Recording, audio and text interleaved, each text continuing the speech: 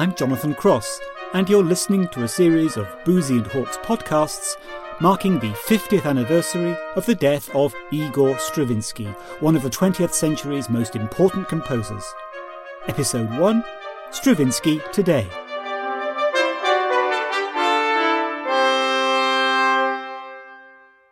"50 years ago, the celebrated composer Igor Stravinsky died at the age of 88 in New York. The quietness of his passing stood in stark contrast to the hullabaloo that quickly ensued. He was hailed by The Guardian as the towering figure in 20th century music. The Washington Post described him as one of the great original creative geniuses in the entire history of music. And the New York Times dubbed him the most modern of the moderns. Tributes poured in from the international greats of the music and dance worlds who knew and had worked with him, conductors Klemperer, Stokowski and Bernstein, composers Copland and Thompson, choreographers Ashton and Balanchine, among many, many others. As composer and conductor, as well as an instantly recognisable personality, Stravinsky was at the time of his death already an international commodity, his music known and performed the world over. In the 50 years since his death, Stravinsky's principal works have become ever more widely played and recorded. But how well do we actually know him and his music, beyond a small handful of frequently performed pieces? His first great success, the ballet The Firebird, premiered in Paris in 1910, is certainly still performed often. The Rite of Spring excites audiences today as much as it did when its 1913 premiere caused a notorious commotion. Choirs regularly sing his powerful Symphony of Psalms, and The Rake's Progress, his only full-length opera, is never out of the repertoire. But he actually produced over 120 works across his long creative life, in many different styles. There's his early Funeral Song, for example, that's only recently been rediscovered, written in the shadows of Rimsky-Korsakov and Wagner, and you can hear that clearly in this excerpt from the work.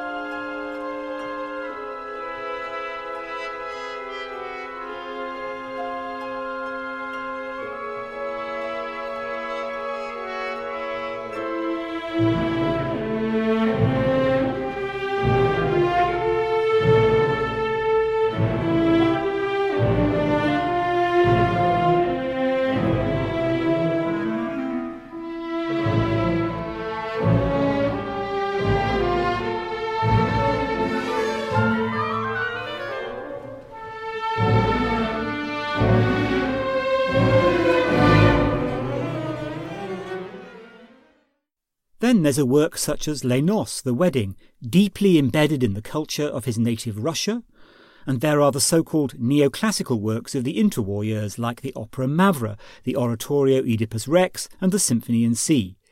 And then there are his late great American achievements, such as the ballets Orpheus and Agon and the Requiem Canticles.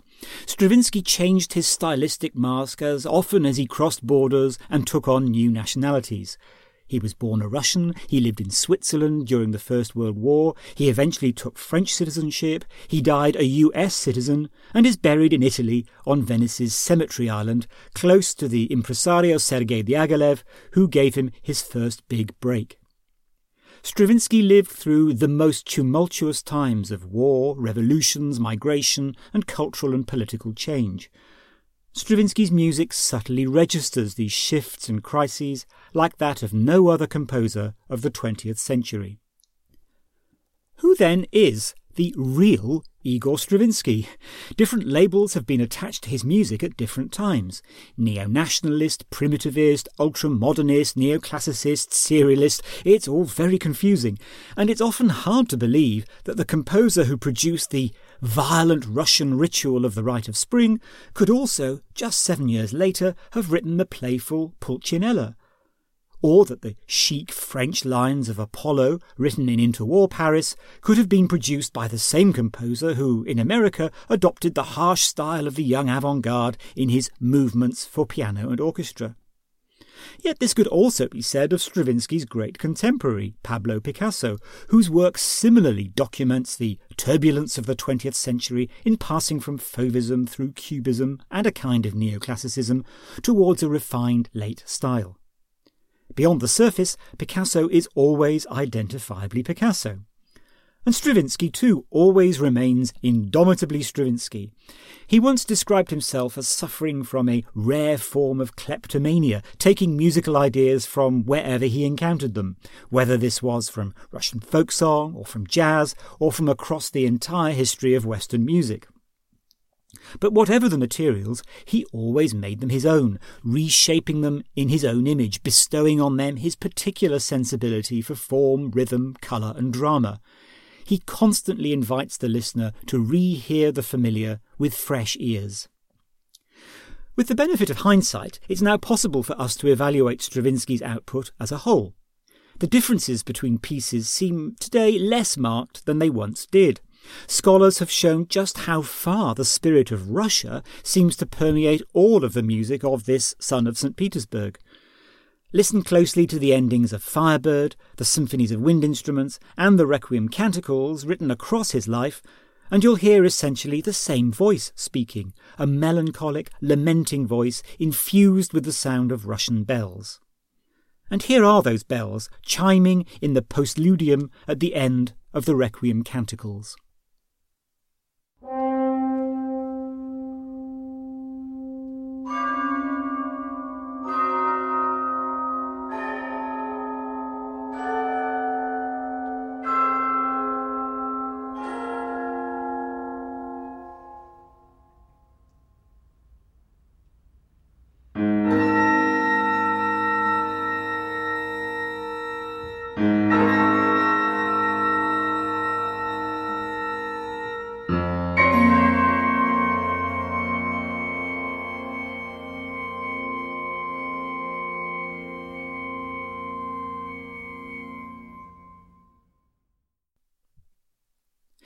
Despite his keeping up with the latest Western fashions and becoming the darling of cosmopolitan interwar Paris, despite not setting foot on his native soil for almost half a century, Stravinsky's domestic language remained Russian.